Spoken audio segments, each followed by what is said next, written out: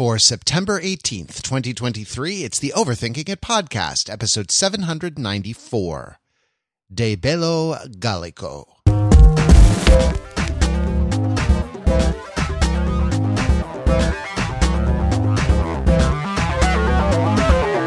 Hey, welcome to the Overthinking It podcast, where we subject the popular culture to a level of scrutiny it probably doesn't deserve. The Overthinkers are your smart, funny friends from the internet. We're almost 15 years old. This weekly podcast, From the Point It's Gone Weekly, is almost 15 years old. You might call us a kind of ancient civilization.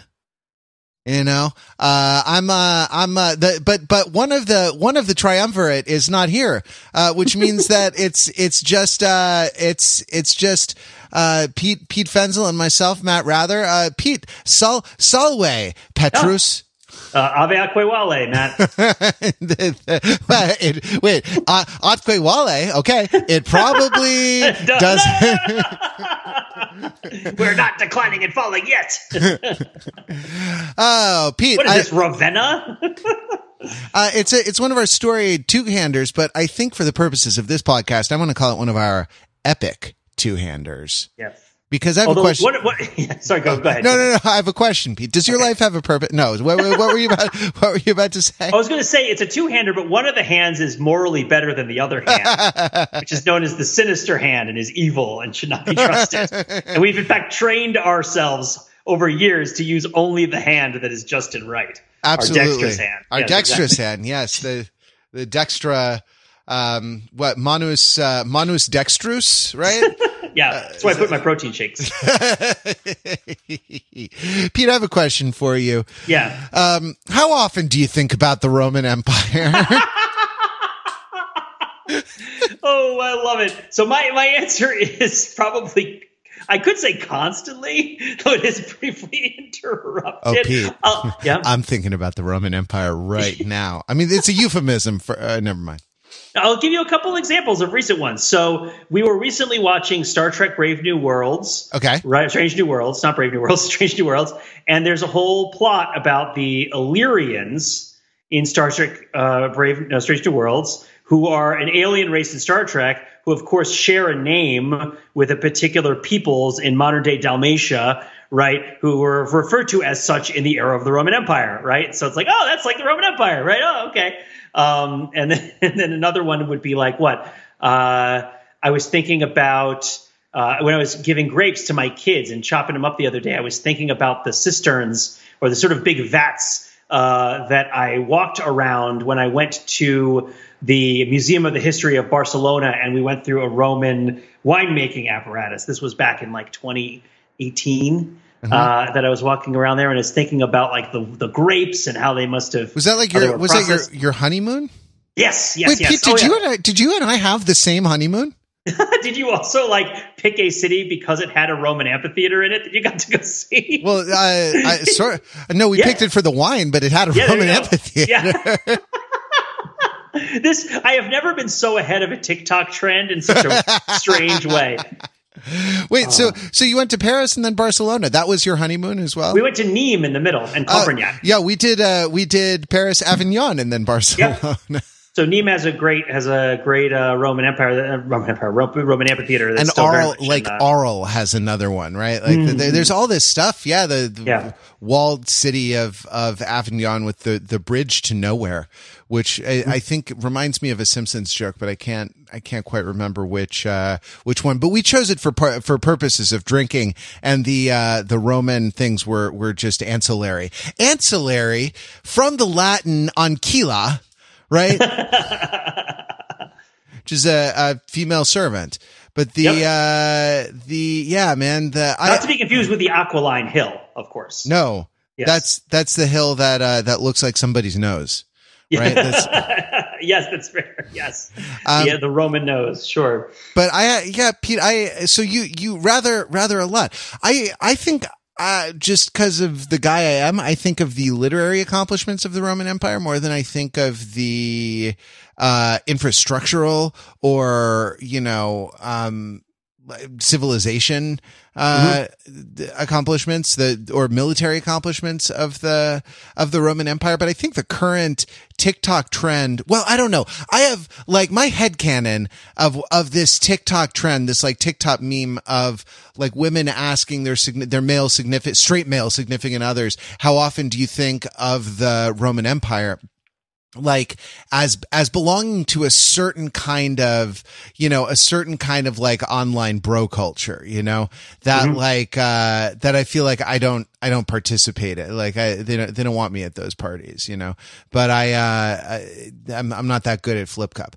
But but I don't know what do you think is behind the trend? Or no, sorry, let's stick a pin in that, because we're still talking about the Roman Empire. So you recall your honeymoon, and that makes you think of the Roman Empire. Yeah. Got it? Yeah.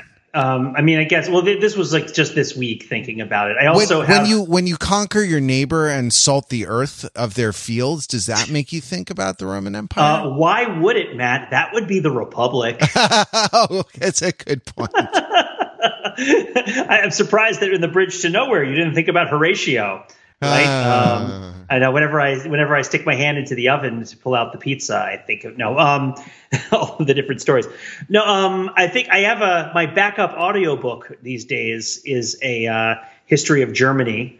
That is sort of a very brief history of Germany. Then the first chapter is about Julius Caesar inventing the concept of Germany. Uh-huh. So when I didn't read that book, but read the other book or listened to the other book that I'm currently listening to, I thought, oh yeah, that's the one that talks about Julius Caesar. Oh, thinking about the Roman Empire then.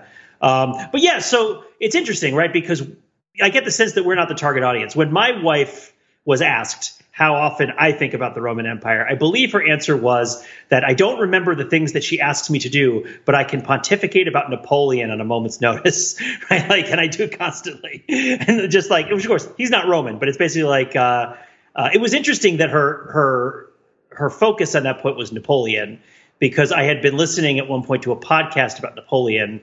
And when we went on a road trip, and I talked to her about it like for hours. So that really stuck in her mind, even though I think about the Roman Empire more than I think about Napoleon. That really got front and center. It's like I told the couple counselor, like, if you want my attention, conquer half of Europe. Okay. People say that. People have been saying this, and I don't get that, because maybe that's when you say the literary accomplishments. We did also not mention any of the literary accomplishments, which is unfortunate, because some of them are quite golden. People have been talking about Nicki Minaj to a certain extent with regards to Roman, because I think that's a work of hers. But there is, of course, other golden posteriors that are out there that are of a Roman nature. That was a Roman book, right?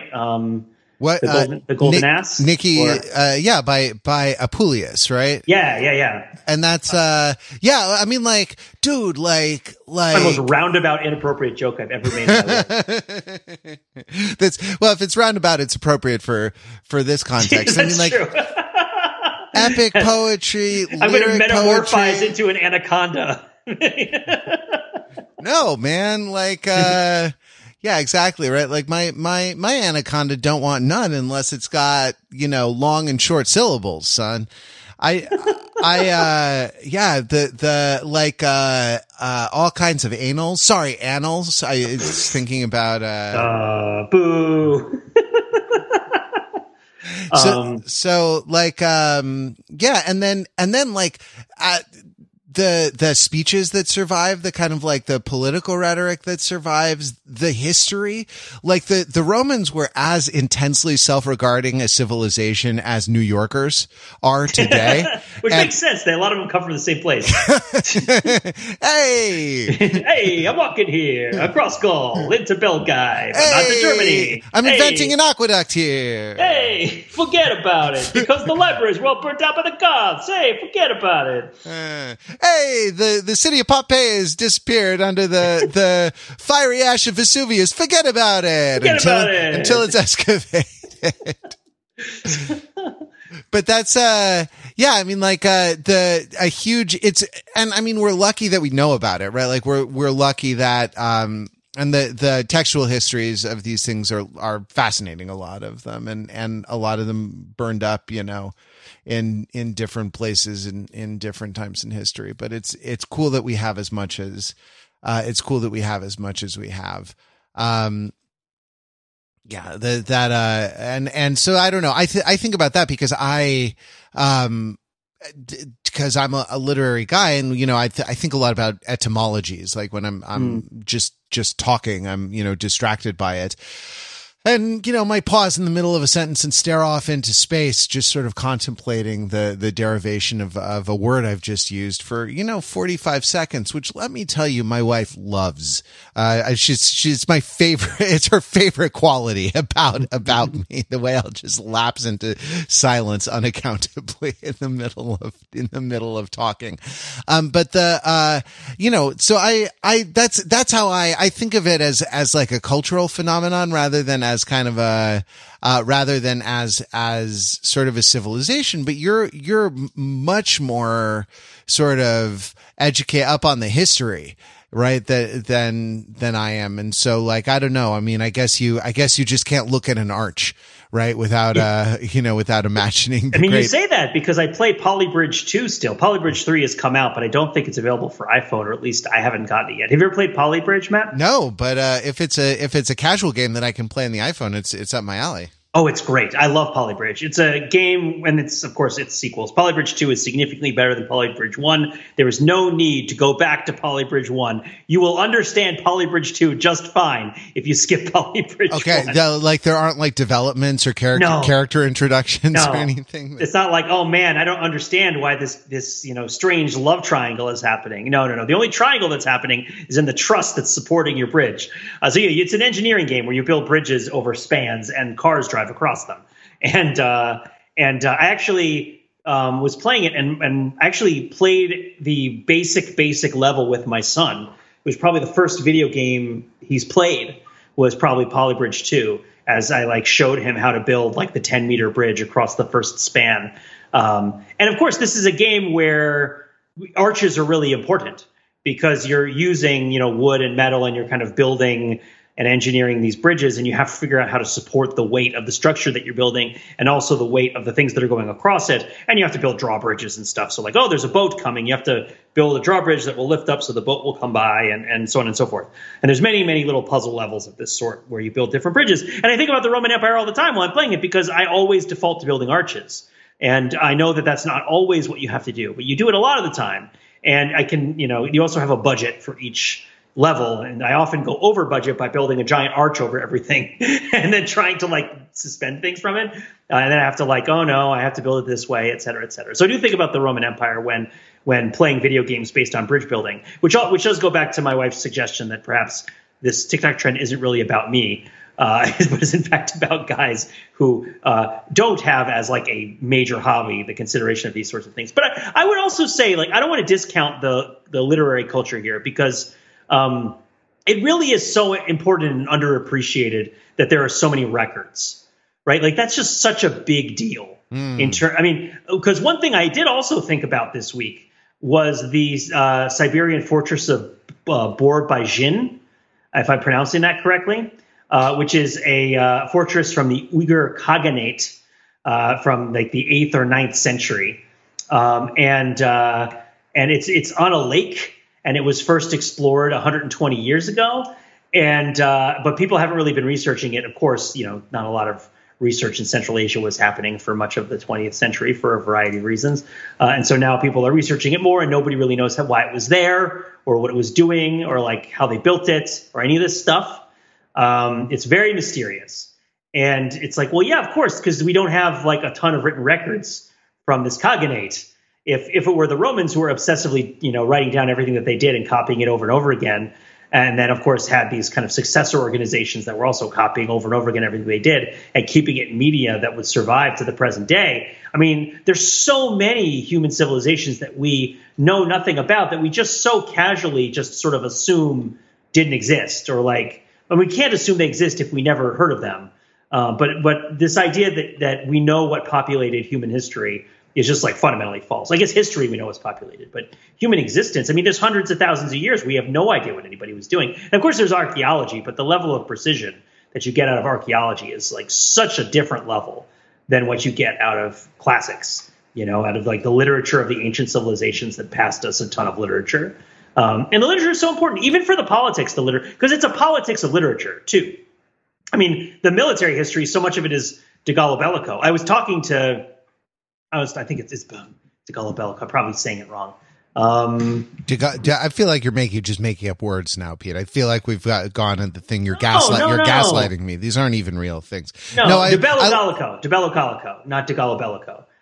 You know what I'm talking about, right? No. Well, I mean, obviously I do, but you probably should explain it for the listeners of the podcast. I also studied Latin for like 10 years.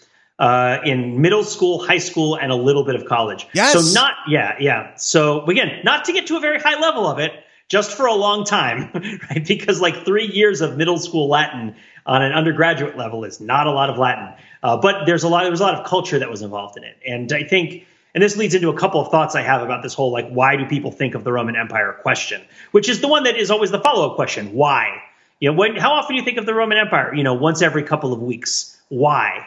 Right, is the question that follows, because it's not relevant to your life. And I think we'll get into that. But I do want to comment on how, like, De Bello Gallico is a account by Julius Caesar of the Gallic Wars. Yes, right? got it. And it's like the first thing. I mean, you study Latin. I did. Yes, omnes Gallia in tres partes divisa est. Right. You memorized the beginning of this. Sorry, thing. You should have said the Gallic War. I only know this. De Bello Gallico sounds like it's like an Olive Garden knockoff, like an even cheaper.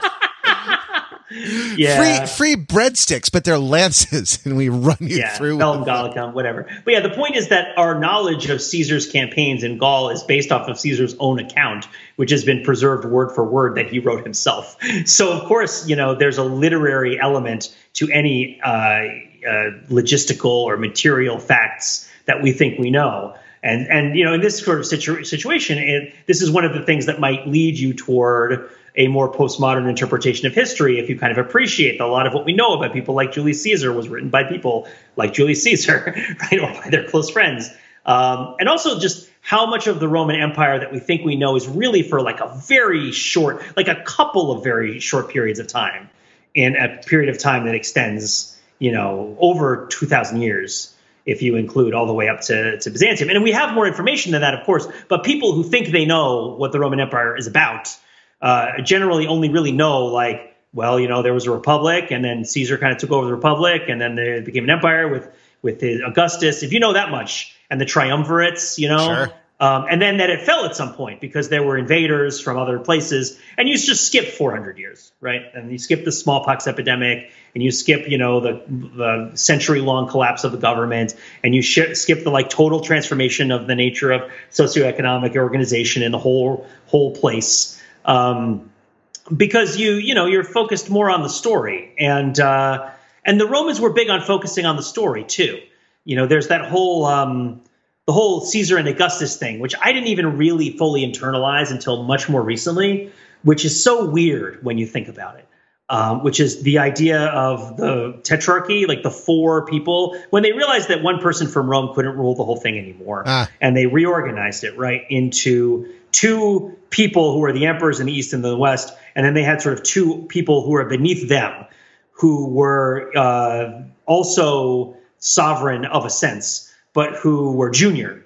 And they were referred to as the Caesar and the Augustus. And this concept was the Augustus was the successor to the Caesar and might very well be his adopted son, right? And this was happening, hundreds of years after Caesar and Augustus, sure, right? And that this was sort of a mode for how the government was organized. And you had a Caesar and you had an Augustus, and then this person would jockey for this job on this side, and then these two people would be in feuds with each other about that.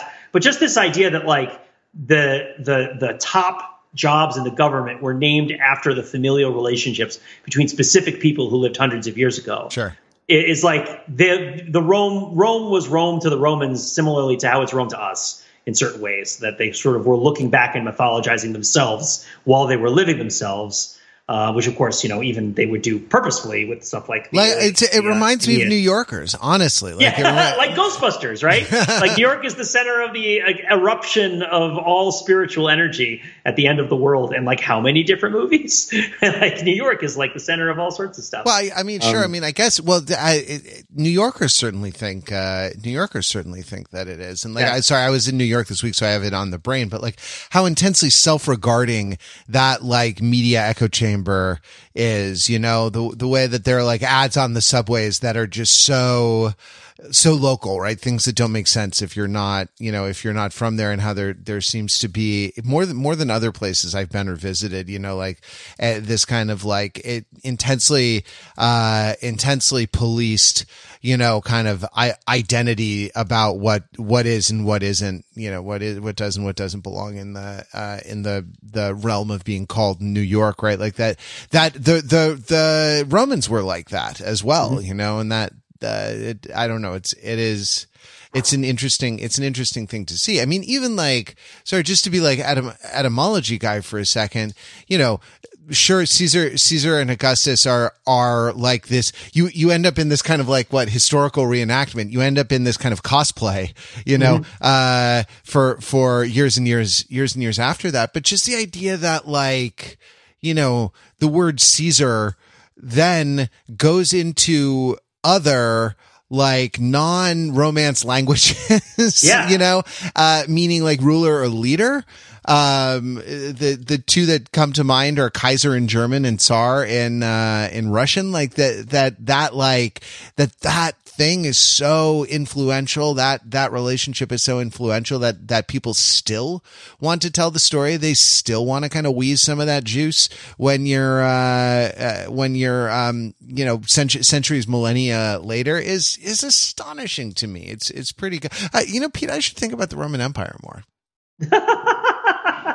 I was just thinking about the Pomerium, because I was thinking about like the sort of the area that is definitely New York versus the area that is not New York. And I was thinking about the sort of boundary around Rome where you're not allowed to carry weapons through it. Right. And how that like norm lasted for hundreds of years before people, they started carrying weapons through it and causing all sorts of problems. So and I mean, as a person from the state of New Jersey, like you must be very aware of the boundary around New York. The psychic boundary. I lived on the left bank of the Tiber, right? Right, exactly. Among the dead.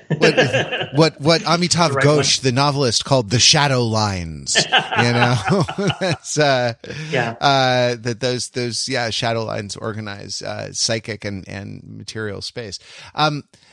Yeah, man, like they're nuts. Well, why? But okay, maybe it's time for this. Why now, Pete? Like, why now? Like, why would this become a TikTok meme now? And why does it take off that like this is something that like girlfriends are asking their boyfriends, wives are asking their husbands?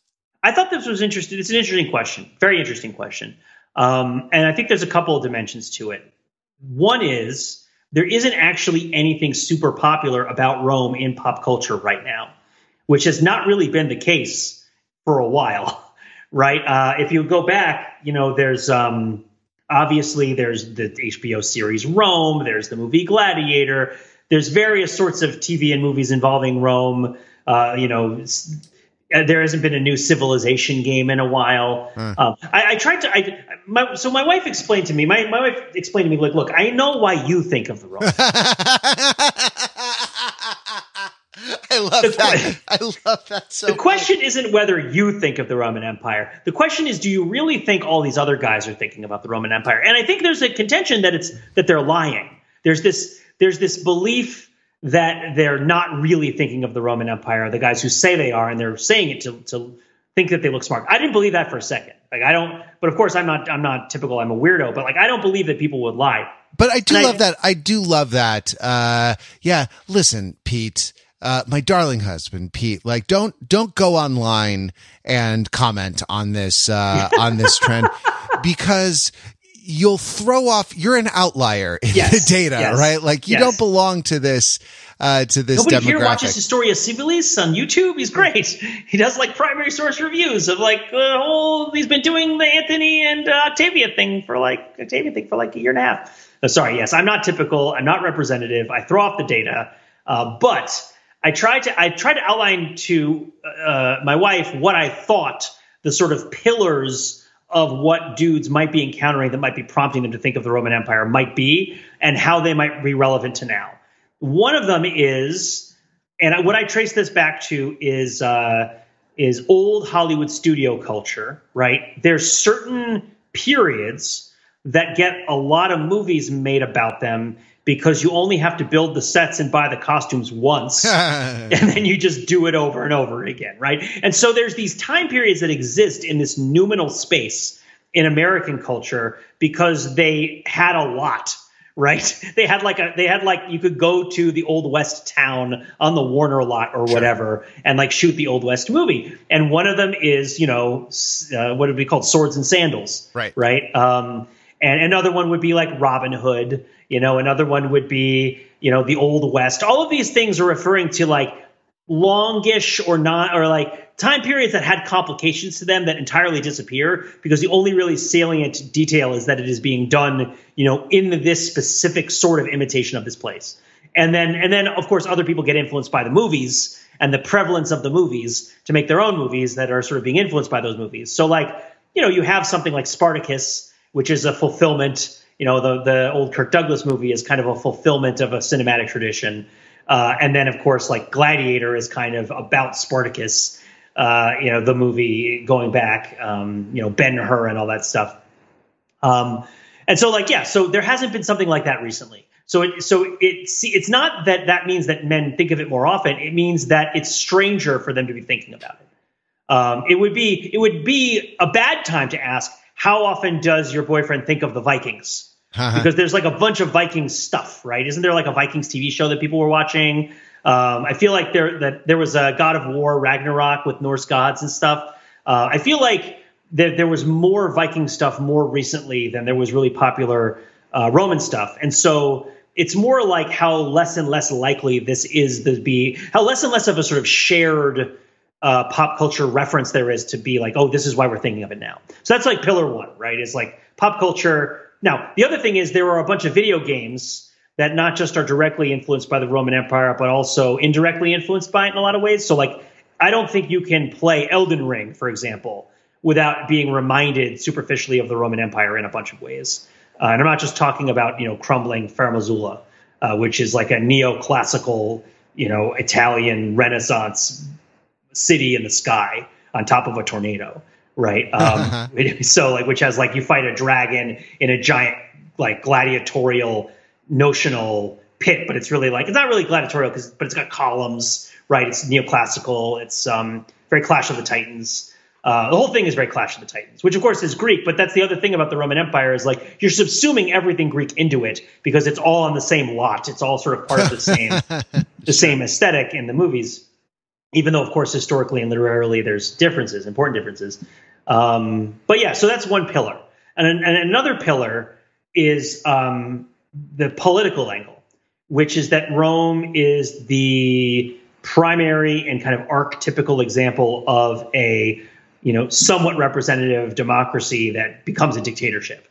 And that's something that people are like always worrying about. It's two things, right? It's both a representative democracy that becomes a dictatorship and a large multinational empire that collapses under the pressure of integrating immigrants, right? And also a kind of financial strain associated with those things. Now, these are also like Rome becomes what you want it to become when you are talking about Rome. It was around for so long, they did everything. It's a huge range of place, a huge number of people over a very long period of time. Granted, like they didn't, you can even say they had steam engines and whatnot if you want to go down that rabbit hole in particular. It's not particularly representative of the experience. But the point is like, if what you're thinking about is like globalization, right? And kind of like and nationalist organizations that kind of collapse under pressures of globalization, like Roman Empire, man, like if what you're thinking about is corruption and, representative republics and corruption, like Roman Empire, man, right? If what you're thinking about is, a kind of drop off in Gibbon, right? With Decline and Fall of the Roman Empire, so much of it is just internalized. It's like, well, why did the Roman Empire fall? Well, what do I think is bad? It made me think of, there was a time when, I don't know if you were there, but a bunch of the Overthinkers were there. We were on a Metro North train going to New Haven from New York. And one of us was single, and I forget who it was at the time. And all the rest of us were giving them advice on what to do about a particular sort of dating situation. Okay. And our dear friend John, who I saw recently, and who's not an overthinker, but whom you know well, he turned to me and he hasn't been single for like any significant period of his adult life, right? No, not at all. And I believe it was either him or Jordan who turned to me and said, "We're all just telling him to be like us." Uh-huh. Like we were all just giving the person advice that like they should make their life the way our life is. And it was kind of a big moment because I didn't realize that was what we were doing, but it was totally what we were doing. Now, of course, you could say, well, my life is the way it is because I chose to make it that way. So it makes sense. I would recommend a course of action that would make my life that way. Though I don't think that's strictly how it works. But in that sense, I think there is an idea that the Roman Empire fell for whatever thing you think is going to cause a country to fall. But it's the archetypical story of it. So if you're concerned about like crisis in America, a large republic, right, that has like a sort of problem with a central head of state who has like a sort of dangerous amount of authority at any given time, then like you might think about Rome a lot because it might come up in conversation. Also, alarmist political people might be talking about like the fall of Rome, you know, like all the time with regards to America. I mean, America was founded, or the United States of America was founded during a time of neoclassical, you know, revival, right? So like there's a lot of stuff about, you know, reinterpretations of the Roman Empire, like in our kind of early texts and kind of our various credos and whatnot. So that's another angle. Is there's a political angle where you might be concerned with like various things that might be more greater or lesser legitimate concerns. I mean, you could even talk about gender stuff if you want. You can't really talk about patriarchy without in some way invoking a Roman patriarch of some kind just because of the word you're using. But and of course, that whole tradition is people don't even know how bad it got. But yeah, so there's the political angle, there's the entertainment angle, and then there's and I guess the entertainment angle, it would include, well, the video game angle is like, do you play as the Roman Empire in a game that you play, right? Like regularly? Are you playing a strategy game where like the Romans are a faction that you can play? Which is, I guess, a different thing than just the video game thing. But then it's like, these are all things with which there might be a certain distance. You know, political discourse right now is very gendered. Video games can be very gendered. You know, like the TV and movie part would be the one that's least gendered, but that's the one that's least pronounced right now. And then, of course, you know, engineering or, you know, architecture, that's the one everybody says. And I think that affects certain people, like maybe people who are in engineering or construction or like work with concrete and things like that. And they might think of the Roman Empire a bunch, but that's a kind of more of a niche area. But yeah, so that's why I think now is one of the reasons for this to be relevant as that what the question is. But the bigger concern, I think, for me is I don't know what my partner is thinking about. Mm. That this is all window dressing, right? Like the whole discussion of like, how often do you think of the Roman Empire? I think of the Roman Empire, you know, once a week. That's crazy, right? And there's a defensiveness to it. Stepping back from that, what's happening in this TikTok trend is, I think, also the idea that your partner's mind is somewhat unknown to you to a greater degree than you thought. And of course, they're stupid is part of it because it's TikTok. Like, they're stupid, they're useless. These are the things that are annoying about them. But also it's like because I think the question originated, at least in this current batch, from a reenactor, right? Who's like, they're sort of like, well, how could you possibly make a living? And it's like, people think about the Roman Empire a lot more than you think they do. You should ask your boyfriend or your husband or whatever and see how often they think of it. And that's where it starts from. It's just this idea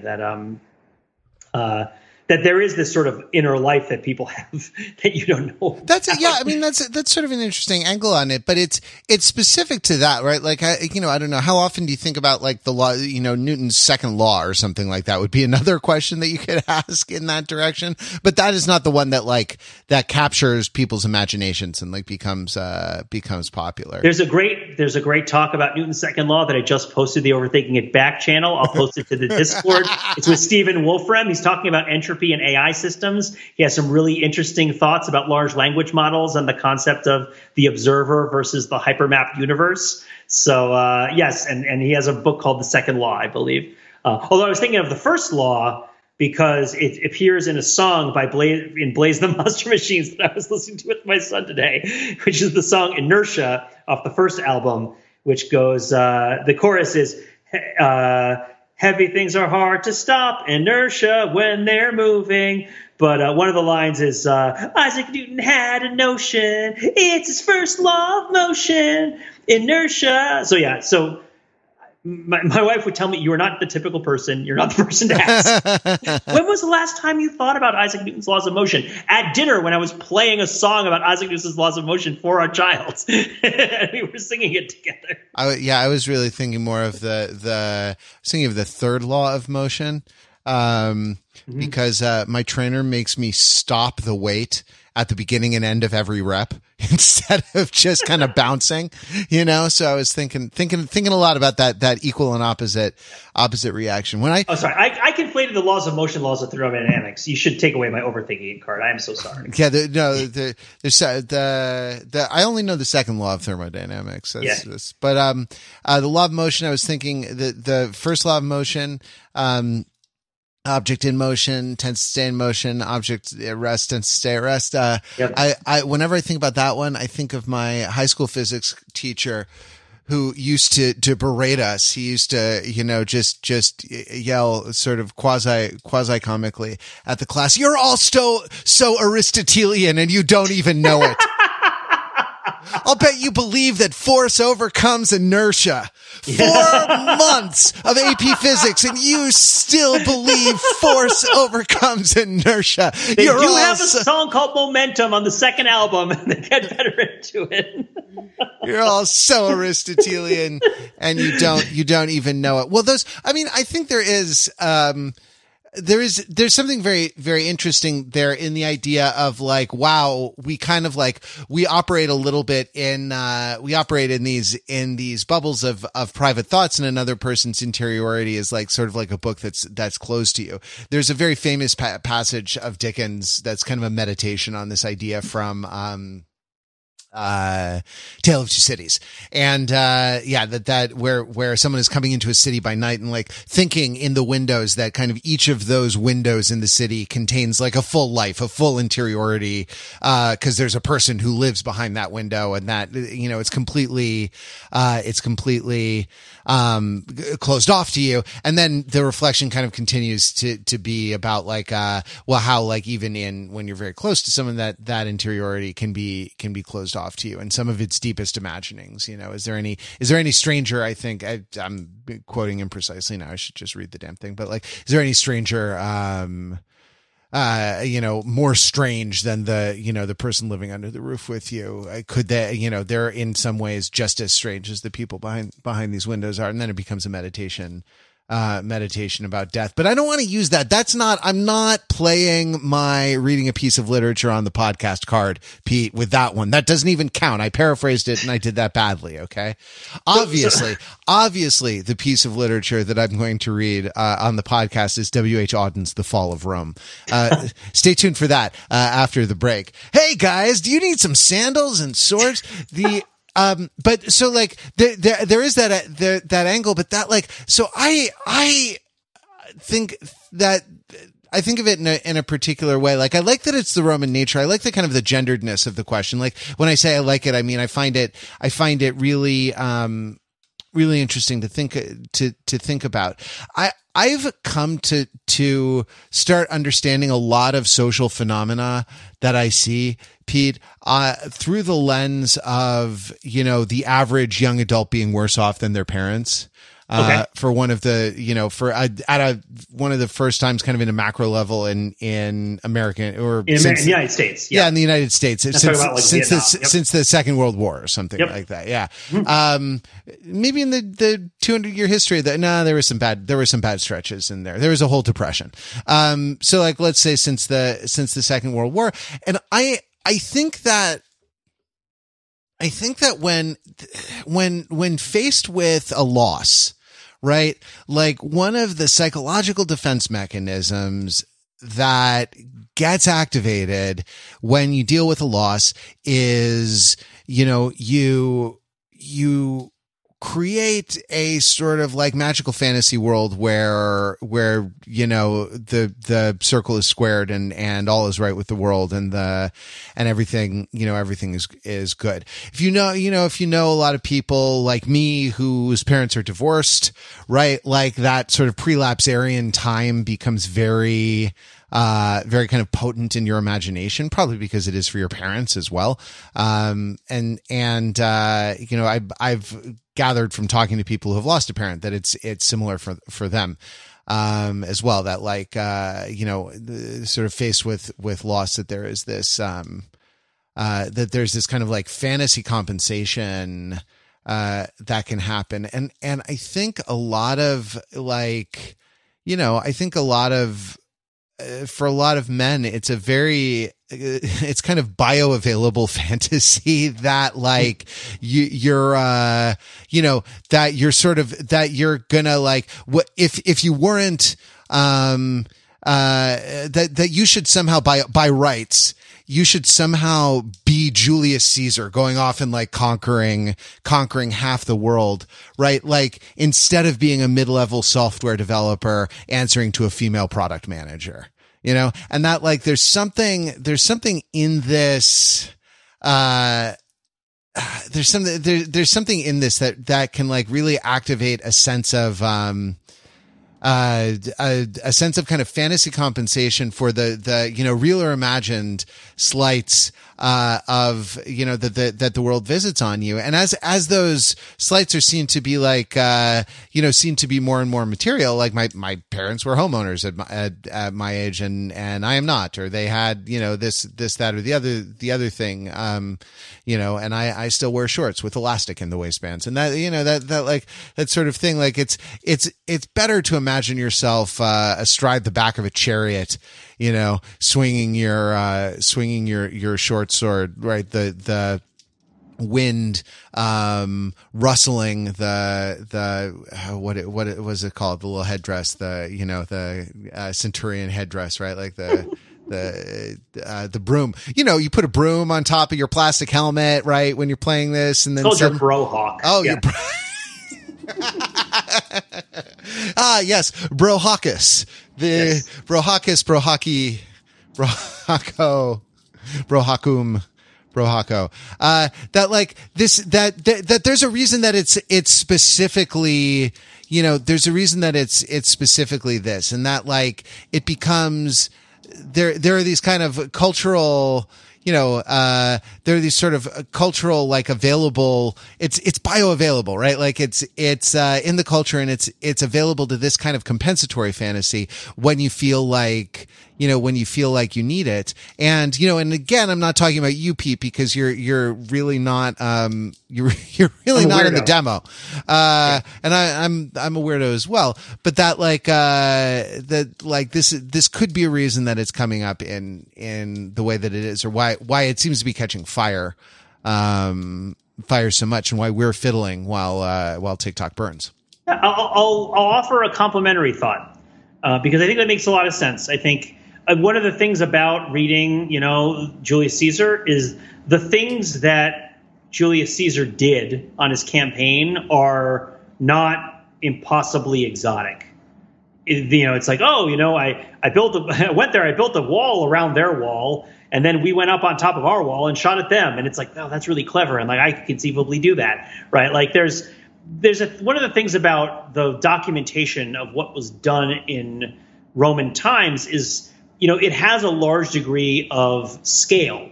Like it's scaled up to a large size, but it doesn't have when you read it, because it's being, it's been written for you to understand it, you're not learning exactly how to make a Roman earthenworks or, a palisade or something, but you get the sense, right? I don't know, Pete, aren't you making wine? Aren't you fermenting wine now in your backyard in a giant clay amphora? I'm fermenting something. Did you ever play Caesar 3, Matt, or any of the Caesar games? Because I sure did. No, I only translated Caesar, Pete. These are city building games, and you would design a Roman city. And so one of the things about the Roman Empire I've been thinking about recently, since I've heard about this TikTok trend, is the very satisfying feeling in playing Caesar 3 of setting up a clay pit, because you set up Caesar 3 is based on the idea that the places where you build roads are where people are going to go. And so you have to build out all the infrastructure and available necessary facilities in your city in a way that the roads kind of encourage people to travel along the routes that you want them to go. But this includes warehousing and distribution. It's like a major concern of the game. And so you build like a clay pit to bring the clay to make into pottery that can then be distributed through warehouses. And you have to have like the right number of clay pits and the right number of warehouses, and they have to be connected by the right kinds of roads. And that feels like you know how to do it. It feels very workable, although it is scaled up to a point where you would not be able to do it, right? Like you'd also have to manage a lot of manual paper and pen, or like papyrus and pen, right, while you were doing it, which would be a lot of work. But the idea that it makes modern society feel a lot less impossible to realize how much ancient societies were able to do, that not necessarily all the societies afterward were able to do as well. And again, there's the whole thing of like, well, it really declined. They invented eyeglasses and, whatever. But the idea that like that there were certain things that people knew how to do and were good at doing. And then there were periods of times after that where they weren't as good at doing it in the same place. And then they got good at it again, is encouraging too, in the sense of like, I'm despairing because I feel out of control. I feel alienated from my life. I feel like I can't do anything. And it's like, well, the ancient peoples were able to do stuff. Maybe I could do stuff. But what I'd add to that, because that's only one part of it, because that's only explaining why the men are thinking of the Roman Empire, which we're establishing they're doing. One of the big questions, because the women aren't, that to me is equally shocking. Like I asked my wife, well, how often do you think of the Roman Empire? And she said, when you mention it, and literally at no other time. Right? Like, that's shocking to me, right? But again, this isn't about, the trend is not funny from my direction, and not interesting, and not the point. And turning it around and making it about me is exactly what TikTok would not want me to do. So instead, I'll make it about her, because I said to her, I did read some research, and this was in the context of nuclear power is a place where this comes up a lot, where there's a couple of different modern concerns, big modern political concerns that have a huge gendered component.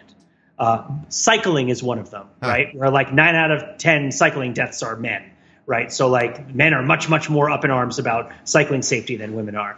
Another one is nuclear power, where nuclear power is much, much, much more popular with men than it is with women.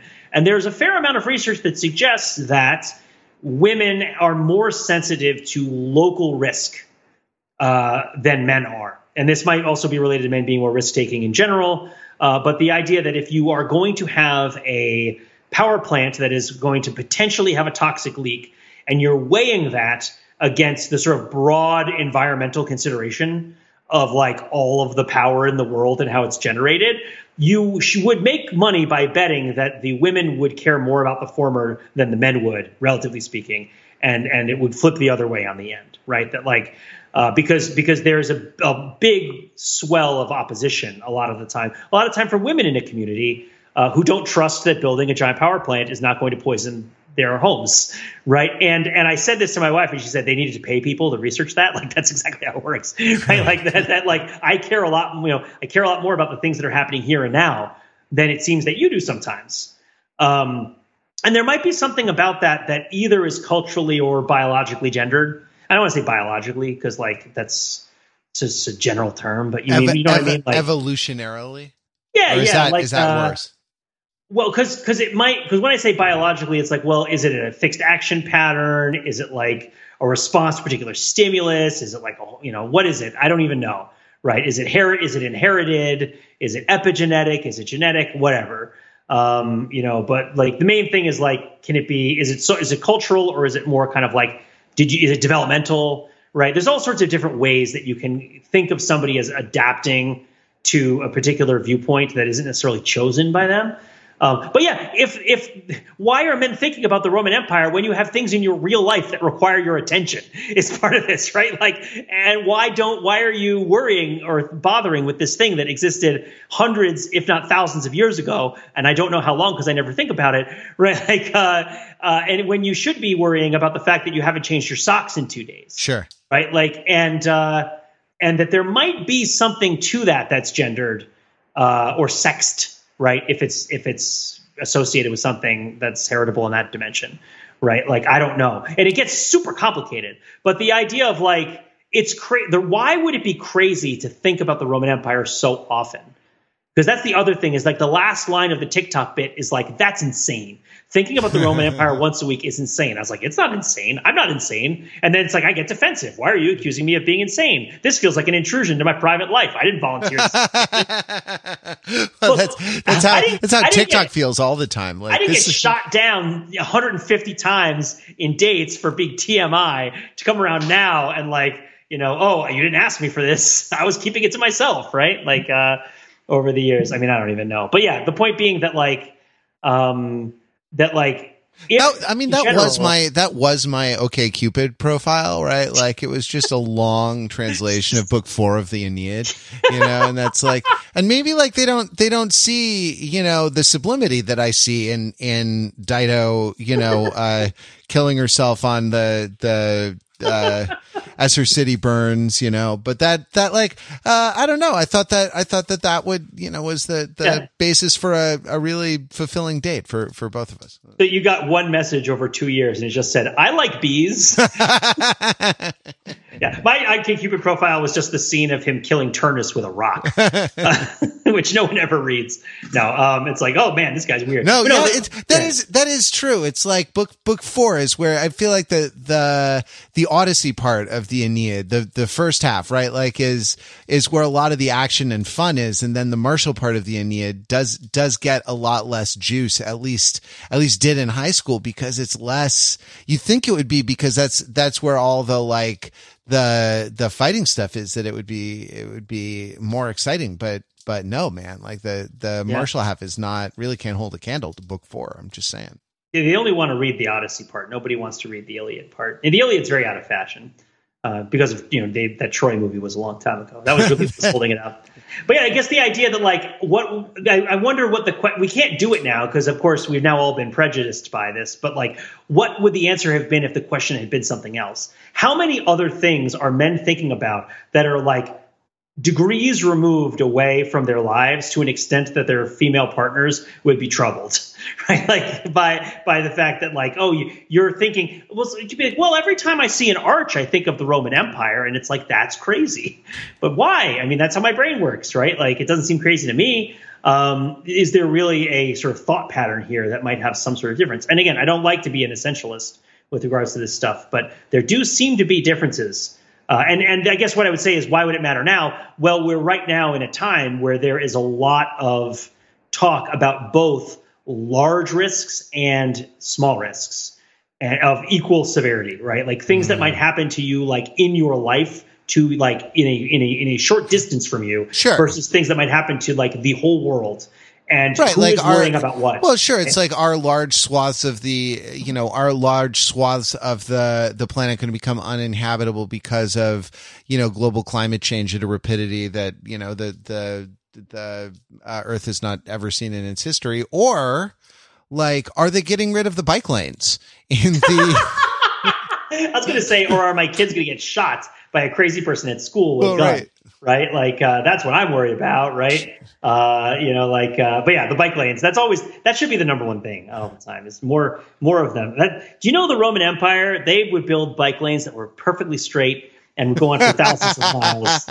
And they had no cars. They actually banned cars on all their roads, believe it or not. W.H. Auden was a poet, Pete. He was Go for it. He lived from 1907 to 1973, and in 51 he published a poem called "The Fall of Rome," dedicated to Cyril Connolly. I actually don't know who that is. I should look it up. "The Fall of Rome" by W.H. Auden. The piers are pummeled by the waves. In a lonely field, the rain lashes an abandoned train. Outlaws fill the mountain caves. Fantastic grow the evening gowns. Agents of the fisc pursue absconding tax defaulters through the sewers of provincial towns. Private rites of magic send the temple prostitutes to sleep. All the literati keep an imaginary friend. Cerebritonic Cato may extol the ancient disciplines, but the muscle-bound Marines mutiny for food and pay. Caesar's double bed is warm, while an unimportant clerk writes, "I do not like my work," on a pink official form. Unendowed with wealth or pity, little birds with scarlet legs sitting on their speckled eggs eye each flu-infected city. Altogether elsewhere, vast herds of reindeer move across miles and miles of golden moss, silently and very fast. So Auden, you almost can't do better. I read a John Hollander poem. That was my poem card, I think, for that month, last month, right? And I feel like he lived within the anxiety of Auden's influence for his whole writing career. Though I think he had a musical quality which Auden doesn't lack. It's all the Auden stuff is also brainy, and can be alienating. Not Wallace Stevens brainy, but like it can be a little more abstract. But like it used to be, my favorite used to be like Caesar's double bed is warm as an unimportant clerk writes, "I do not like my work," on a pink official form. But I also, like this thing is about, sort of contrasts between the kind of the civilization and the material reality. And it ends with reindeer. It ends with an image of reindeer. So it ends with this sort of, Northern European image, right? Like, presaging the kind of historical developments which will befall, the Roman Empire, or kind of as we think of the Roman Empire. I'm sorry, I don't mean to talk, Pete. What do you think of W.H. Auden's The Fall of Rome? Oh, I mean, I love me some. Auden is one of those poets who I feel like I ought to love more than I do. Sure. I'm not sure exactly what it is. It might be, LP. I know exactly. I feel that way. I feel that way about John Ashbery. I feel that way about Wallace Stevens. Like 100%. I know exactly what you're saying. Oh yeah. I mean, as in, you know what I'm going to say? Because I don't know what I'm going to say. No. I mean, I know the feeling of like, I am right in the demo for this nonsense. And I sometimes can't like connect with it right on a deep level. Well, so everything that I encounter makes me think of Tekken these days. We talk about the Roman Empire. So, Pete, how often do you think of Tekken? Only every time I think of the Roman Empire. Right, Matt. exactly. Well, no, it's they say that men think of Tekken every 15 seconds. Doria. But yeah, it's it's like it probably doesn't deserve. We're not gonna what I want to say is, in reference to Tekken, someone asked on a message board, I was playing Devil Jin, and I thought they were going to be good, but I couldn't get into it. And why could I not get into this character? And I was saying, well, the thing is, and this doesn't matter, you don't need to know Tekken to know this, these are all around good characters. These are characters that don't have obvious weaknesses. They're characters who are good at everything, but are difficult for the most part. And so you have to learn, you will be better at the parts of this character that you choose to focus on and learn. But at the same time, like the character doesn't give you an obvious game plan for how to approach how to play the character. Whereas if you pick a character who has very obvious weaknesses and very obvious strengths, they'll give you a game plan, which might be more enjoyable and more fun because you'll know how to participate. And I feel like Auden is a sort of, wouldn't describe him as a postmodernist, a late modernist, somebody who comes out of a modern literary tradition, but I've never known to have enough of an axe to grind or enough of a sort of obvious problem to like pigeonhole him into a particular sort of stance with regards to modernity, which means that when I sit down to read an Auden poem, which doesn't happen all that often, it happens sometimes, there are yard sales, they exist. You're more likely to find Updike than Auden at a yard sale, but it's there. But like, I don't know what I'm supposed to be looking for. Like, I don't know his game plan. And even after hearing that, I still don't know his game plan. And maybe you can help me by because with Wallace Stevens, I know that one poem, right? Like, I know Notes on a Supreme Fiction. I get the game plan. I get what he's trying to do. And I feel like that poem has like obvious strengths and weaknesses that allow me to sort of participate and hook into and get and play with, right? But with Auden, it's just, he's really good and he's modern, sort of, and everything is very well done. But like, what's the, like, he doesn't have like a tortured I think the past or like a political axe to grind or like anything that I can hook into that would help me understand how to enjoy his work more, to participate in his perspective.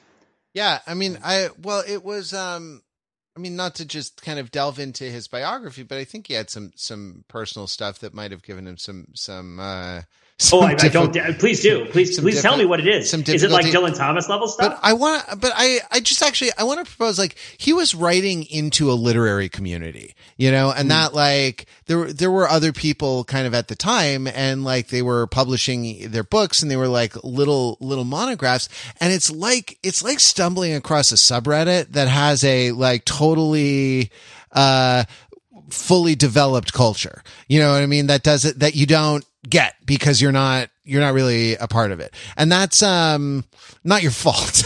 Yeah. You know what I mean? Like, you got to do a lot of historical digging to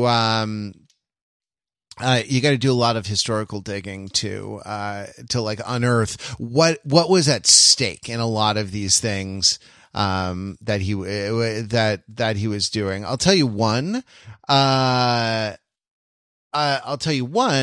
that, like, a lot he was sort of concerned about fascism, and kind of the political situation of his day. But he was, my favorite stanza, Caesar's double bed is warm, while as an unimportant clerk writes, I do not like my work on a pink official form. The fact that he rhymes clerk with work and not Clark with dark, right, was such a big deal at the time, because it's like, oh, he's writing in an American accent where he is originally British, right? Like, and those little details, like, you just don't get if you're not like a member of the subreddit, like if you're not like a moderator or something like that. So it's more than you can do. But I think that I think there is something. I mean, one of the reasons I like this poem a lot is that it's the very specific details that like refer to specific things could also be true of the present day or any time in history, or of the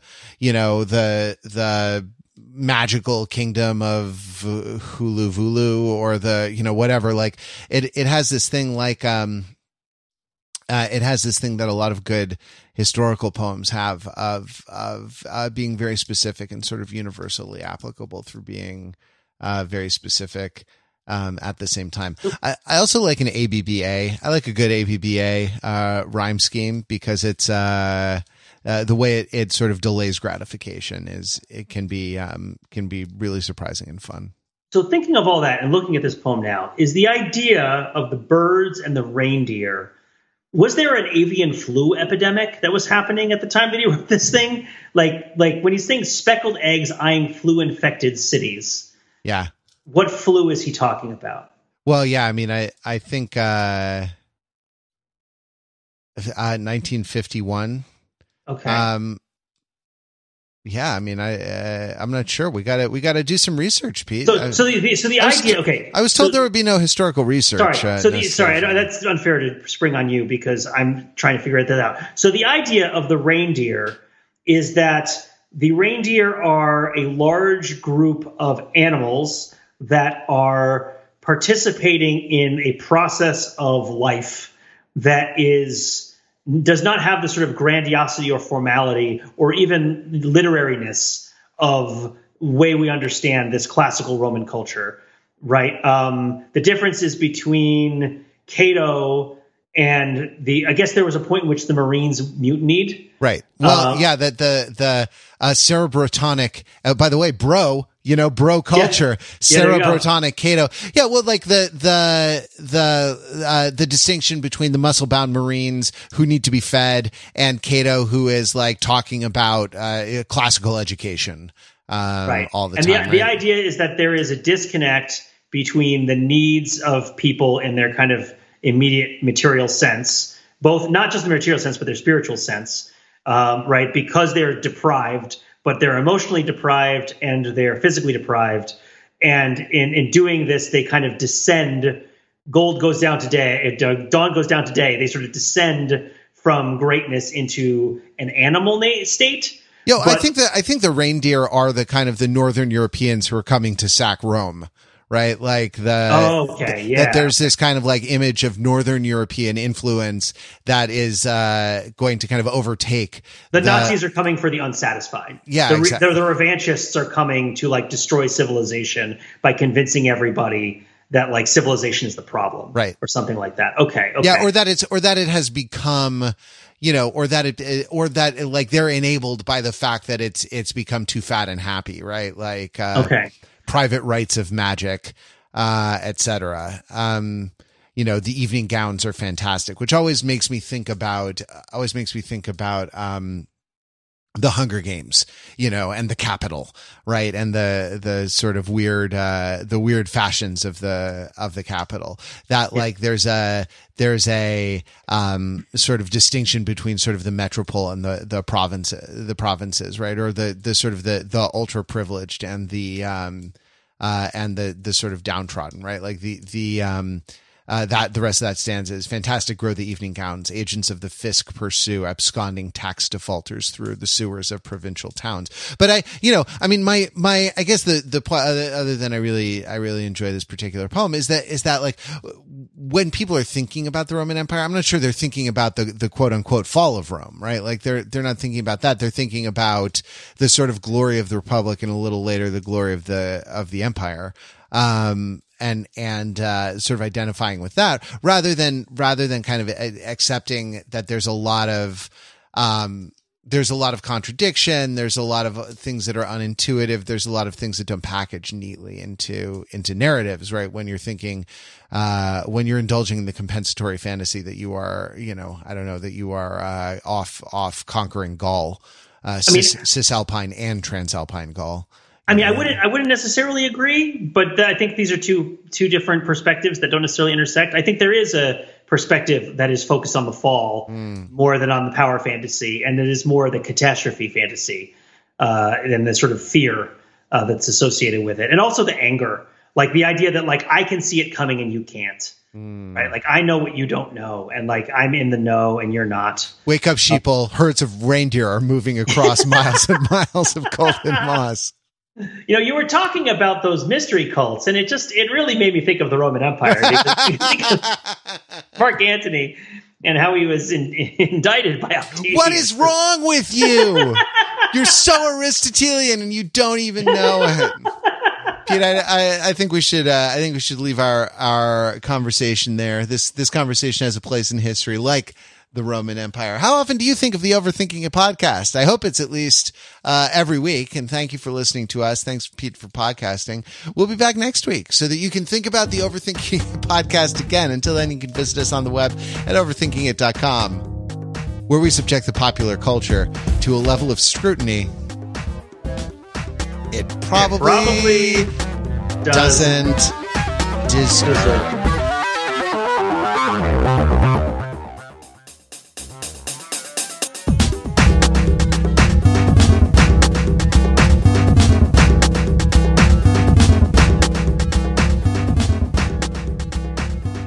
Also, a lot of women think about the Roman Empire all the time. There's a lot of very talented female classicists, and it's not fair that this TikTok trend marginalizes them. Yeah, Emily Wilson's translation of the Iliad is coming out soon. That's Greece, Matt.